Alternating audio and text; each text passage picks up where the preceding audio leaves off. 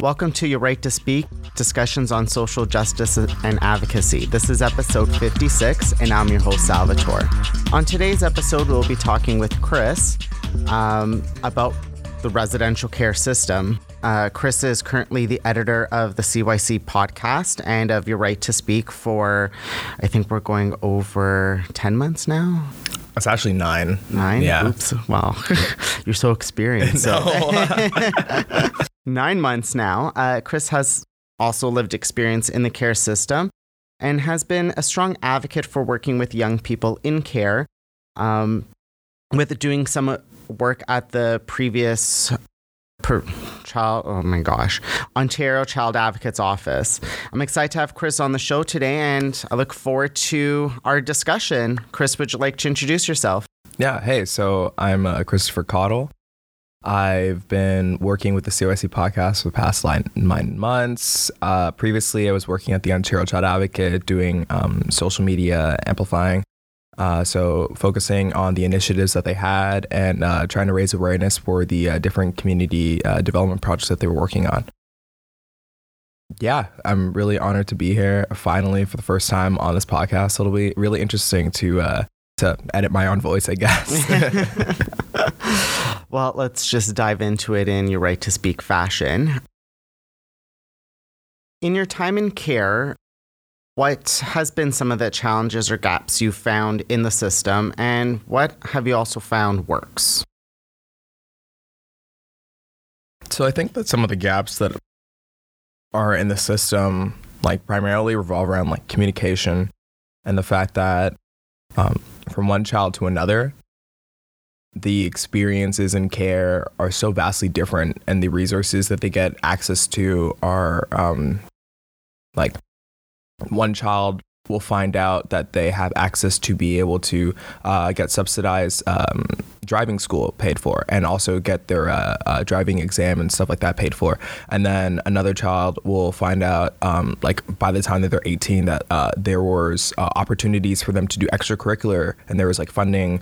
But a lot of what happens is like foster parents, social workers, they get lost in the system, and sometimes I don't want to put fault on them, but sometimes it is complacency, and they just don't want to put in the extra time into investing in the children's lives and making them become like improve their capacity and actually focus on the things that matter and providing them the resources that they need to be able to succeed in life. So when you say things that matter, what would be some of the things that matter? Like, well, in care, there is a thing called like a plan of care where you meet up pretty regularly talking about your goals, your aspirations, your academic performance. And I mean, that matters to some people. Some people, it's about athleticism and having their body. Other people, it's about their mental health. And that's the stuff that matters to young people. It's anything that they find valuable and worthwhile for them in their personal life and endeavors. So you're kind of alluding to that, like sometimes young people don't have the voice to express what matters to them. And it's kind of like their worker, whoever it is kind of like shoving down what their perception is of what they need to accomplish. Yeah, like the role of a social worker and the foster parent, like outside of being like their service provider, is to also just be a person around them to like encourage them and like see like the best in them, right, and want them to succeed. But when you have it where there are social workers who don't want to invest the extra time, right, like you end up having children who come out of the system ill prepared, not knowing that there were resources that they had access to for their entire lives. And then when they end up going into the real world, they end up facing disadvantage because the system that they're in, that they were brought in by force, right, isn't even like performing adequately enough to ensure that they'll be able to survive. Right. I mean, so when I worked at the group home, you know, one of the main things that I've always wanted to do with the young people was make sure that they had the skills. And of course, we'll talk about it openly, but make sure that they had the skills that they needed to function outside of the service, because there is life outside of a group home. There is life outside of whatever's being offered to the youth, right? And they need to be able to live independently with the skills that they feel that they need to have, right? Exactly. And it's not even a matter of just the basic like financial literacy, applying for like grants and bursaries and education. It's also things like understanding how to like function in a community, like developing like friendships and meaningful relationships, having mentorship. Like all of these things like amalgamate to a person's life. And if you aren't providing like the resources that they need to be able to like go through, like they're not going to be like, it's going to be harder for them to find a job. It's going to be harder for them to relate to people. It's going to be harder for them to be able to find what makes them, right? And what makes them be able to operate in this world, like makes them be able to operate in this world like in a meaningful way that makes them feel fulfilled. So it's really sad to know that there's a lot of, what's the word? There's a lot of bureaucracy that gets bogged down on the social workers that sometimes causes them to feel like it's additional work and that they don't want to have to invest extra time, or why should I have to sacrifice like an evening to like develop a program that like the kids are going to want to like engage with, or like spend the extra couple of hours outside of work to be able to like facilitate like an extracurricular activity, or take them out into their community, or take them to a concert, or take them to like things that make youth, you know? Yeah. Make like the experience, like the saddest thing is that foster care is very preventative based in terms of not allowing for people to make mistakes, and not allowing for people to grow, and not allowing for people to find out who they are on their own. And it's always about like capacity building and like personal development, and like that's how you have to like be able to function in life. And it's not many children in the care system get that opportunity. And I think it's also about like allowing youth and young people being able to like, when they're on their own, being able to research different things that they're interested in within a certain community, right? So being able to have those skills of looking around and saying, okay, I want to go to this type of event, or, you know what I mean? Like just being able to have those skills. Yeah. Like I think when I was in Windsor CAS, I think that's probably, I mean, shout out to Windsor CAS. I think they're probably the greatest agency like in the province. They had a camera club. They also had like music therapy and a bunch of other like programs that they facilitated for the kids. But I was a part of the camera club, and we had a college professor from the local college come in, teach weekly lessons to like a group of young people.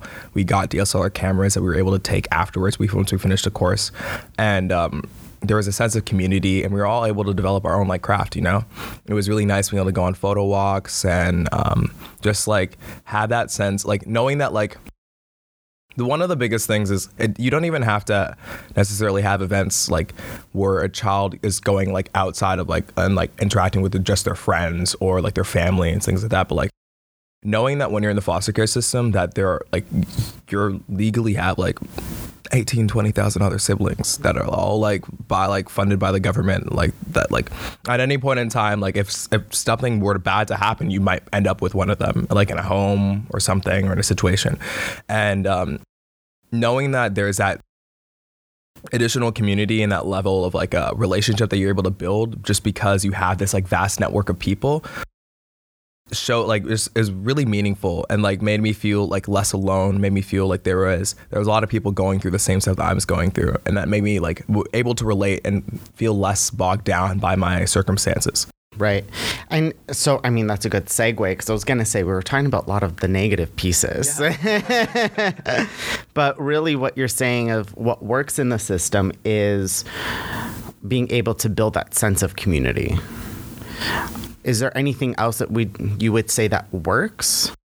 Well, I think that one of the biggest things, honestly, is just like allowing children to like make mistakes and not have everything be like so like punitive, and focus on like the negativity of like the child's actions, things like a lot of what'll happen in care is like a child will like act in a certain way, like maybe they'll be like a little abrasive or frustrated with something that's going on, and then they get like punished for it. But it's literally because like things are being taken away from them that they want to like be able to engage with, whether it's being able to watch a TV show. I've seen little arguments happen in group homes over like a TV time, over like snacks being eaten and things, or like, and it's just disregard for the respect of the fact that like the kids in care are individuals and they're human beings, right? And like, you treat other people like you want to be treated, and it's a child will be extremely positive and loving and generous if you show that same like level of energy to them. And it's really sad like when you end up seeing like these really, really nice, vibrant children like come into the system and then end up leaving like so like disheartened and like apathetic about life, about other people, about relationships, because like they experience however many years of just like inorganic relationships that kind of were just forced onto them, and like everything was kind of punitive, everything was their fault, right? Yeah, I would agree with that. I mean, there are some really, really good group homes out there that have, I worked for one of them, that, you definitely made it better. Oh, thank you.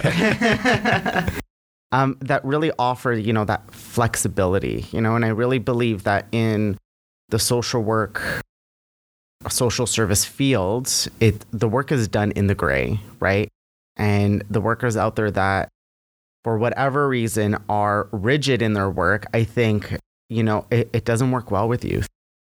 Of course, there are certain rules that agencies have to follow, and, for whatever reason, according to like funding and, there's that stuff. But I really think that the good work is done in the gray. And one of the things you learn right out of school is don't engage in power struggles. Like if a kid wants to watch a TV show, is it really worth? No. It's not worth the incident report. It's not worth like the call from the worker, maybe potentially having the ministry come to the facility. It's not worth it, right? And it also shows to that child that this is a point of contention in my life that like maybe in the future with other people like can potentially be a problem, right? And it's like TV is not a problem. Being able to watch and engage and like getting access to food, like locking up the shoes, and it's basic human decency at their point. And it's like no one's gonna act inappropriate or like abrasive if they're treated with that level of respect. And there's always that room of, with that flexibility. So let's say for whatever reason, there is the rule of no TV past a certain time. Mm-hmm. I've never worked for a place like that, but let's say there is. Yeah. There's room for that flexibility of talking with the young person and saying, okay, I'll give you an extra hour for whatever reason, or just talking with them like, why do you need to watch this show right now? Because it could be a self-care moment for them, right? You never know, right? So it's really understanding where the youth is coming from and working around that. Well, I think what's really interesting, so I moved back in with my mom earlier last year, and we've just been talking a lot about what my life was like before I got into care. And one of the early memories that I remember and she reminded me about was I was 3, 4, 5 and negotiating TV time with my mother and being like, I want to watch this show at this time because I know it comes on. And then she's like, okay, if you want to watch this show, but tomorrow you got to read for that amount of time. And that compromise is available. And it's if me, a 3-year-old, a 4-year-old or a 5-year-old has the capacity to understand that and develop that relationship, a 13, 14, 16, however many year old in the care system should be treated with that same level of decency and know that you're able to make your own decisions and figure things out and compromise. And one of the rules of thumb that I've personally used, I hope this is not bad what I'm about to say, I don't think so, but for kids who don't live in care, right? There's no rules around TV time. There's no rules around the fridge is being locked up at this time and you can't get access to it, right? Yeah. So I always, when I'm working with young people is, well, if there's no rules for young people outside of care for a certain thing, then there shouldn't be that rule for people in care. Because really, if they're living in a group home, that's their place of where they're living, right? And we're fortunate enough to work in that space. And we have to be realistic, who has TV restrictions. Like I think the biggest thing that people don't realize, and like it's kind of harder when you're in a foster home than when you're in a group home, but it's like that is their sanctuary. Like they go there, they sleep there, they eat there, they do their business there. Like they come here for self-care. Like they don't have anywhere else to go, right? It's not like they're going to retreat like anywhere else, like have their own personal space, right? So when you're there, like you have to make sure that that environment is as positive as possible. Like for me, I try to make sure my bed is like made up every single day. Like my room is tidy. I have food in the fridge because I know that like these are the things that matter to me, that make me feel comfortable in my sanctuary. And for a child in the care system, it sucks when you feel an invasive presence, knowing that the staff are getting paid and that it's an occupation for them, and that they're kind of intruding on your living space, right? And that like when they make these rules, they're impeding on just like, well, you don't live here, you don't sleep here, you don't take a shower here. So it's like, why does anything that you say matter in the long run of like what like my experience is going to be here? Right. I can't tell you how many times I've got in the comments, you get paid to care for us, right? And I mean, beyond the fact that we really didn't get paid that much. Yeah, no. So, I mean, not in the field for the pay. For Definitely not. But it's about showing the young person that it truly is beyond the pay. Like I'm in the field because I care about young people, and you know, I'm passionate about it, right? There are some workers out there that it's just another paycheck. They didn't want to get on the sunshine list. Yeah. Like we've been in an office that was like that. Yeah. Yes. So no, I get it. Yeah.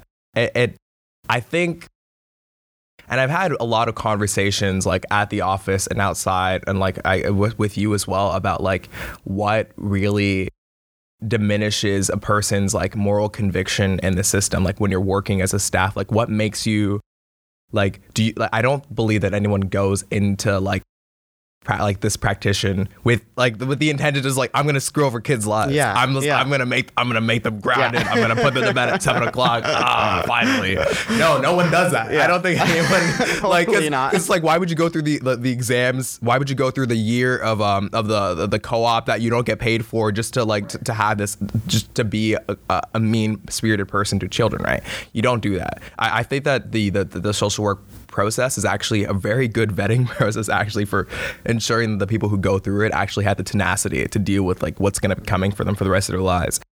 But it sucks. Like whether it's like I've seen situations where it's a literal supervisor who's just like a mean-spirited person who's just like, they don't interact on an individual on a personal level with the children, so they don't have that level of relationship. So when it comes to just like, you're not doing your thing, like I need these reports done, like a social worker is like, I have all this stuff, plus I also have to mentally process every single one of these cases and like take the time for myself to like make sure that I'm good, so I can perform adequately at my job and do all these things. I need to make sure and put up sometimes a front to the children to make it seem like I'm perceived as being mentally okay and like okay with what's happening, even though like I'm witnessing trauma with them sometimes.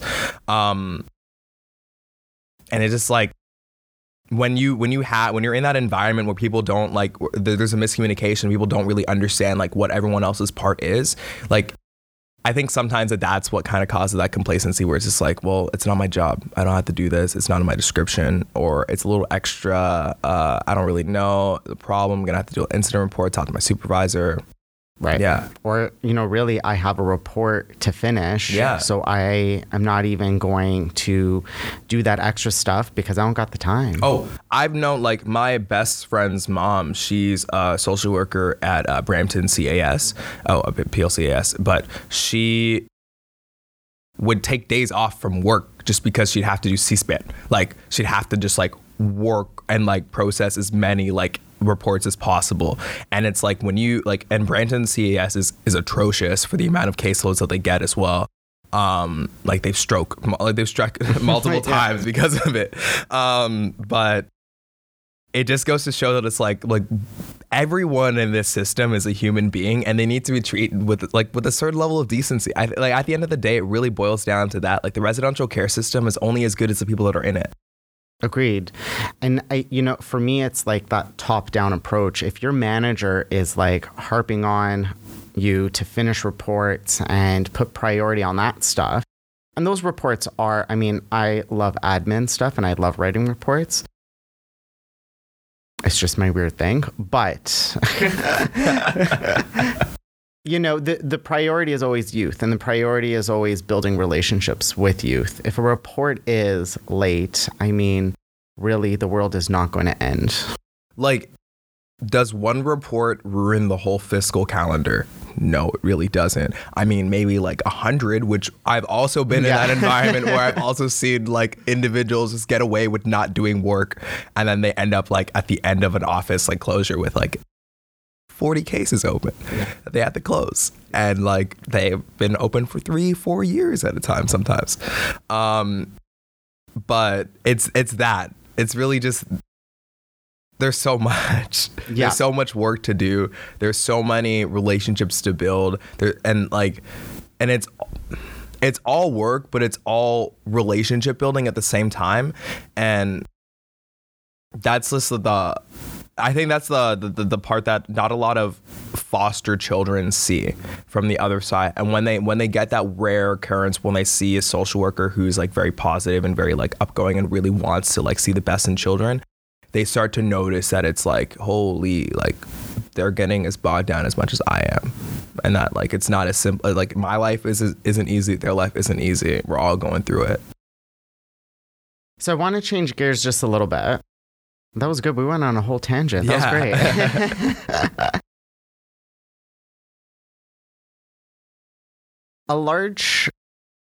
I've been in some talks in the past, mostly off the podcast, that one of the, there's issues with the transition process for youth aging out, right? And there's a lot of gaps within that. What would you say is needed for the transition process?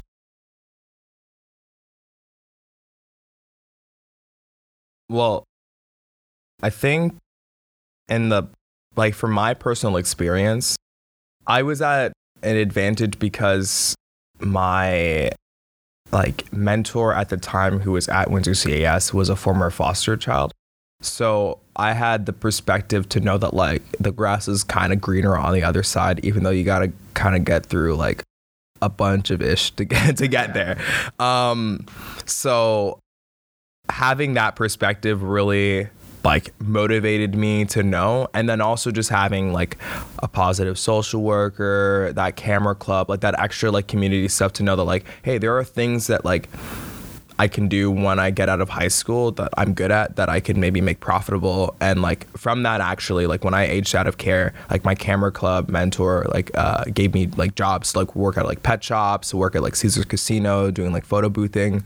So like there was the opportunity to know that like I was building capacity as time was going on, closer and closer to my transition. And my transition was not easy. Like I was in kinship as my family felt like extremely invaded on as like time was getting closer, because it was like weekly meetings like with my social worker trying to figure out like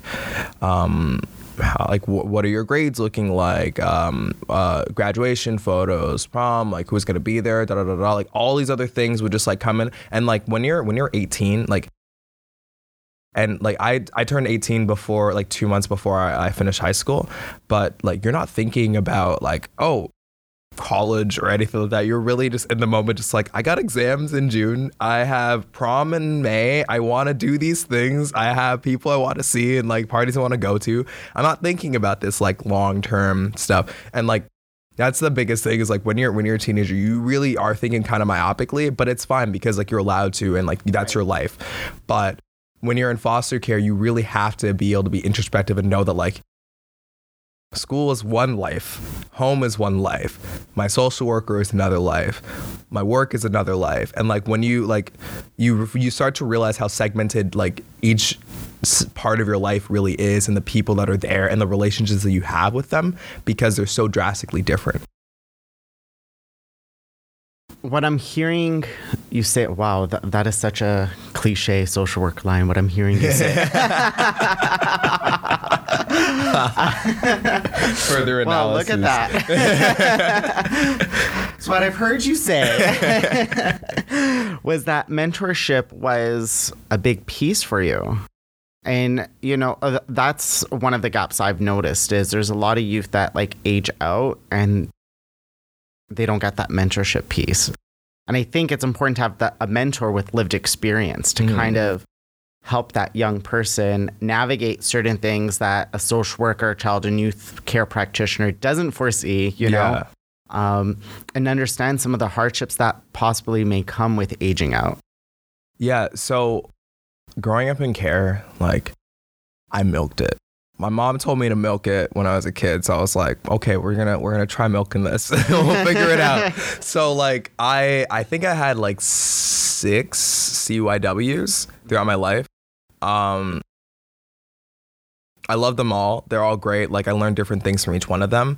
But having that there like made me feel really privileged in knowing that like I could have a person who would pick me up after school or like from my house. I could go like Tuesday, go to KFC or something, right? Like eat like something that I wanted to eat, make myself feel good, and actually have a conversation with someone who wanted to develop a role, whose entire role there was to literally just develop a relationship with me, right? And like it's not like there's like reporting or anything like that. It's just like talk to the kid, see like what they want to do, help them figure out some things, give them some life advice. Like it's like, and that was so important and pivotal for me to like realize my entire life has always been surrounded like I've been surrounded by like older people. I grew up as an only child.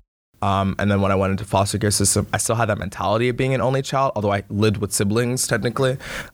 So for me, it was just when like I saw like my older like foster siblings doing something, I would pay attention and want to like engage with them. And I found myself interacting with older audiences of people. And that led to me like working with the Ontario Child Advocate and working with like industry professionals.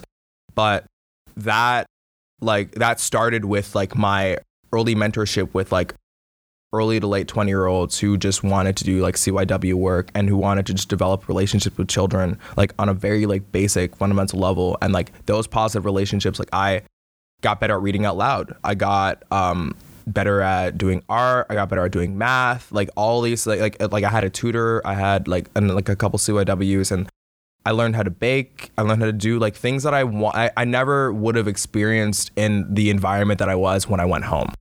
And that was so important for me to realize that like there is life outside of this. And I think that's the biggest thing is when you're in the system. I was in the system for 13 years, and like looking back on that, like if I wasn't the person who I was, I don't know how anyone can really go through that without the support that I got. And knowing that 13 years is a lot of time to just be in this one tunnel, and like things happen to you where like you get put on medication that you're not like that you don't personally want to be on, that your family's against putting you on. You end up doing like therapy, and you feel like everything is kind of like centralized around like you and your faults and your shortcomings, and like you have social workers show up at school and everyone asks questions, and it starts to alter the relationships that you have with people because they perceive you differently. It changes your relationship with your teachers because they just start to believe or perceive you as problem children. I know a lot of children who are in foster care whose first language is English, who are in ESL. I did ESL, and it's like, what?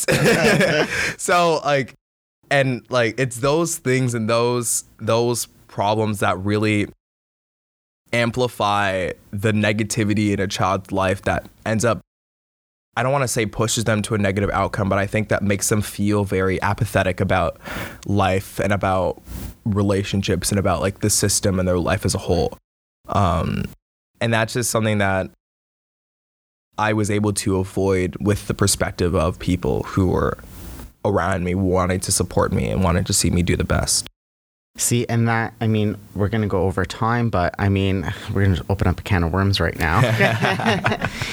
Because I have a little shtick about, you know, in at least the child and youth care field, there is kind of this, I mean, in the early years, and I think we're slowly going back to it, is that child and youth care practitioners, as we are now called.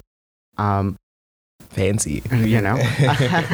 There's starting to be a differentiation of like care and treatment. And when they say that like CYCs just offer care, it kind of places the work of CYCs at a lower level, right? And I don't think that's fair. I think there's a lot of child and youth care practitioners out there that do even more work than, let's say, a social worker does. And because we're in that life space of a young person, we're doing that treatment stuff. It may look like just care, but we're doing that treatment stuff of, I mean, just, yeah. You become a touch point in a child's life. And that is so important, and not a lot of people realize that like the impact of just external influences on children and like people and relationships and like the things that like, I mean, I don't think Sigmund Freud knew everything, but I think that he understood like to a certain level that like everything stems from your childhood, like who you are, like the things that you like, the relationship that you have, the people that you spend time with, all like really stem from your childhood. And when you're in care and you go back home, you start to realize that. You start to realize how you get frustrated at certain things. Like for me, like a big, and this is gonna sound so stupid, a biggest point of contention in my life was milk. And when I moved into kinship, like so when I moved into kinship, well, actually not even just, I think it was the cleanliness overall. And like I was very like messy just growing up. Like my mom was quite messy. And then I moved in with my grandmother. And for about like a year and a half, I lived with her, very strict. She raised my mother. She raised my aunties, my uncles, very strict, very just like clean everything, make sure everything's like tidy, make sure like, cause it's your place. It's the people are coming here. You want to be here. You want to feel like comfortable. And then like when I moved back into care, I became like very much more like seclusive with myself and like wanting to make sure that my environment was as ideal as possible for myself, and like making like, so like when I like if I didn't have any dishes in my room, my bed was made up, like things were clean, like it smelled nice, all these things were there. Like when I owned my own place, like it was around, like it was about the same things. And it's a matter of knowing that when you're in care, like you don't really get an opportunity to like see, like when you're in your environment, you only perceive your environment, right? So and when you move from house to house to house to house to house, you see so many different environments, so many different lifestyles. Like I always say, like I have 13 different parents, right? It's like and it makes it so it's like you have that ability to like know and see like what life is like from different perspectives. And that like that's an asset for a lot of people, but a lot of people really get bogged down by that, which is they feel like they're just getting tossed around, which it is. And in essence it is you're getting tossed around from house to house to house, but you're also like the parts that the things that you learn and the interaction that you have along that way when you're going through care and when you're interacting with these people are all become a part of you. Right. And because of that, this will be my little shtick again. Yeah. I that's why I wholeheartedly believe that, you know, CYCs as a field need to be accredited. Because I mean, not to discount daycare teachers and early childhood educators out there, but CYCs are seen as the daycare teachers of social services, which, you know, for me, there's a lot of issues with that, right? Yeah. Because we are in that life space. I may don't have a master's in social work, and I do informal counseling, let's say, with the youth, but I mean, there's still treatment there. It may not be what whoever defines as treatment or as typical treatment, but because you're working in that life space, I'm doing treatment while I'm baking with the youth, right?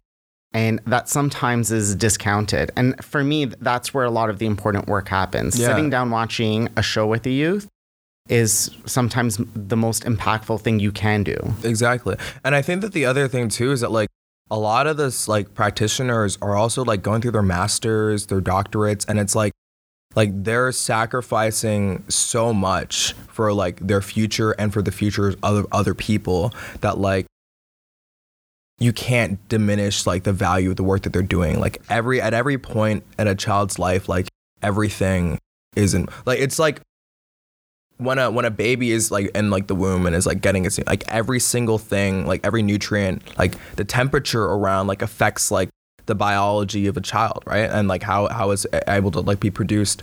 And it's the same thing when you're actually alive. And it's like it's the nutrients that you get, the people that you talk to, and like like practitioners, like any child that has had, I don't want to make this blanket statement, but I honestly believe that any child that's had like a CYW in their life has probably like felt a little better. Right. Yeah. Yeah. And I mean, because really it goes back to what you're saying. Their job is really to build relationship with youth. And, you know, not to discount social work, because I think, you know, their education is great. It's the great. Management of the child's life, you know? It's great. But I think, you know, what sometimes is missed, and like, you know, for CYC's education and training, I've spent like my whole career learning about youth, learning child development, learning how to build relationship with youth, learning all these different aspects. Mm-hmm. So in a sense, you know, we specialize in the work of youth and in families, right? Where a social worker touches upon that stuff, but that's not their main focus per se. And I think that is not always highlighted. And it's missed. You know, I've spent 4 years doing my BA just learning about youth, right? Where a social worker learns about every population. Mm-hmm. And I think that like on top of that too, like my tutors and my CYWs provided me extra information about like leadership programs and like college applications, OSAP, like grant opportunities that were available to like young black youth, right? And that's all important, and that all needs to be, and that helped with my transition out of the care system. That helped with me like integrating with my family and like being able to like go to college and then end up working for the Ontario Child Advocate Office. Like without those touch points in my life and without like those extra resources, like I would not be here, right? And that's why I genuinely think that there needs to be a lot more communication between the people that are a part of the child's life and the care system, like between like a therapist, like a social worker, the foster parents, like a CYW, even like, and the supervisor part of the case. I think needs to all be a part of like, to know that like, hey, like the supervisor needs to know a somewhat update on the child's life. So that means they understand like what that social worker will be going through over that course of time. So that means they can at least have some empathy towards what they'll be going through. The social worker and the CYW needs to be able to interact with one another to be able to understand like that the goals that are being lined up like for a child, like when we're talking a plan of care, are the things that are being developed on and the activities that are being promoted when they're interacting with their CYW. And the foster parent needs to be able to like to communicate with all these things to ensure that the environment at home is as ideal as possible for that child. So that means when they go there, they feel comfortable and they don't. The biggest thing is so many foster parents be like, this child's the problem. And it's like, no, the kid's not the problem. It's like the environment's the problem. And you need to improve that. And then that means that kid will act better. So I agree with everything you're saying. I think sometimes what happens in the field, and I face this, is that like if you're working with a youth over, I believe 16, if consent is not given, it's very hard for me as like a primary worker, let's say, to talk with the youth social worker, to talk with the youth counselor. I agree with you. Mm-hmm. That's why as soon as I meet a youth, one of the first things I talk about is consent. Mm-hmm. Yeah, and you always should. Before, you know, we build the relationship, but if the youth is ever pissed at me, I got the consent, like, you know, of course they can take it back, but I mean, that's one of the first things I do, because once I have that consent, then I'm able to talk to the social worker and I'm able to really bring in that circle of care that's so important. But consent is, Yeah, no, for sure. I think that the biggest problem, and we've talked about this in the past, is the fact that there's the miscommunication for the education of like informing that children that like, and young people that all these aspects of their life are important. And knowing that the relation, like the people that are like facilitating like their life should be updated with one another to maximize their efficiency and care for you. And not a lot of people get that perspective, and not a lot of people even have that conversation. Because it's just like, well, why do I need to take the extra time to talk to like their therapist or talk to their CYW, right? It's like they just take the kid and they go, right? Yeah. But when you educate a child on that, then they're able to see like that's the biggest thing is that like I think children in the foster care system, and I'm just gonna say this because I'm a little biased, but like we have to grow up like fast, and I think that we're very like smart and capable of understanding like things like at a young level, and it's because like we're stripped from our families and we're only ourselves, and like you get that like kind of like reptilian brain where it's just like, okay, like as a human being, like what do I have to do to survive? Think smart, right? And then you end up doing it. And when you're able to educate like those young people on that, right, and on the importance of the intersections of their lives, that in turn makes them more empathetic to the people that are serving them and that are providing like care for them, and then it makes them know that like things are happening and that like it's not like my time in care is just like I'm in care. It's like people are around me focusing on my personal development, my capacity building, and like ensuring that when I get out of this, like I'll be good. Yep. No, I agree. I've seen youth that want, for whatever reason, want their silos. They don't want, let's say, their primary worker talking to their therapist and their primary worker talking to their family. Like they've sectioned off, certain parts of their lives. Yeah. Which, I think it's unfortunate because I think communication is a big piece because a young person has a different relationship with different people. Yeah. And they're sharing small snippets of information. And somewhere in there is where the great work is done. But the thing is the question you have to ask is, why is the individual siloing off their life? And I think like an easy analysis is that it boils down to the individuals that are in their life are not providing them that sense of security for them to feel like they can have this overlap. Agreed. I think, let's say, because oftentimes I can speak from the group home experience, the primary worker ends up being like the case manager, let's say, right? And I think it's the primary worker's responsibility for the youth to feel safe with them so that they get like that consent to talk with all these different, people. I think asking why the youth wants those silos is an important question. For me, more times than not, it's that trust thing. And it's not wanting to, I don't know. It's just hard sometimes, but I do think it's the job of the primary worker to have the youth feel safe with them so that they're able to share all aspects of their lives. For sure.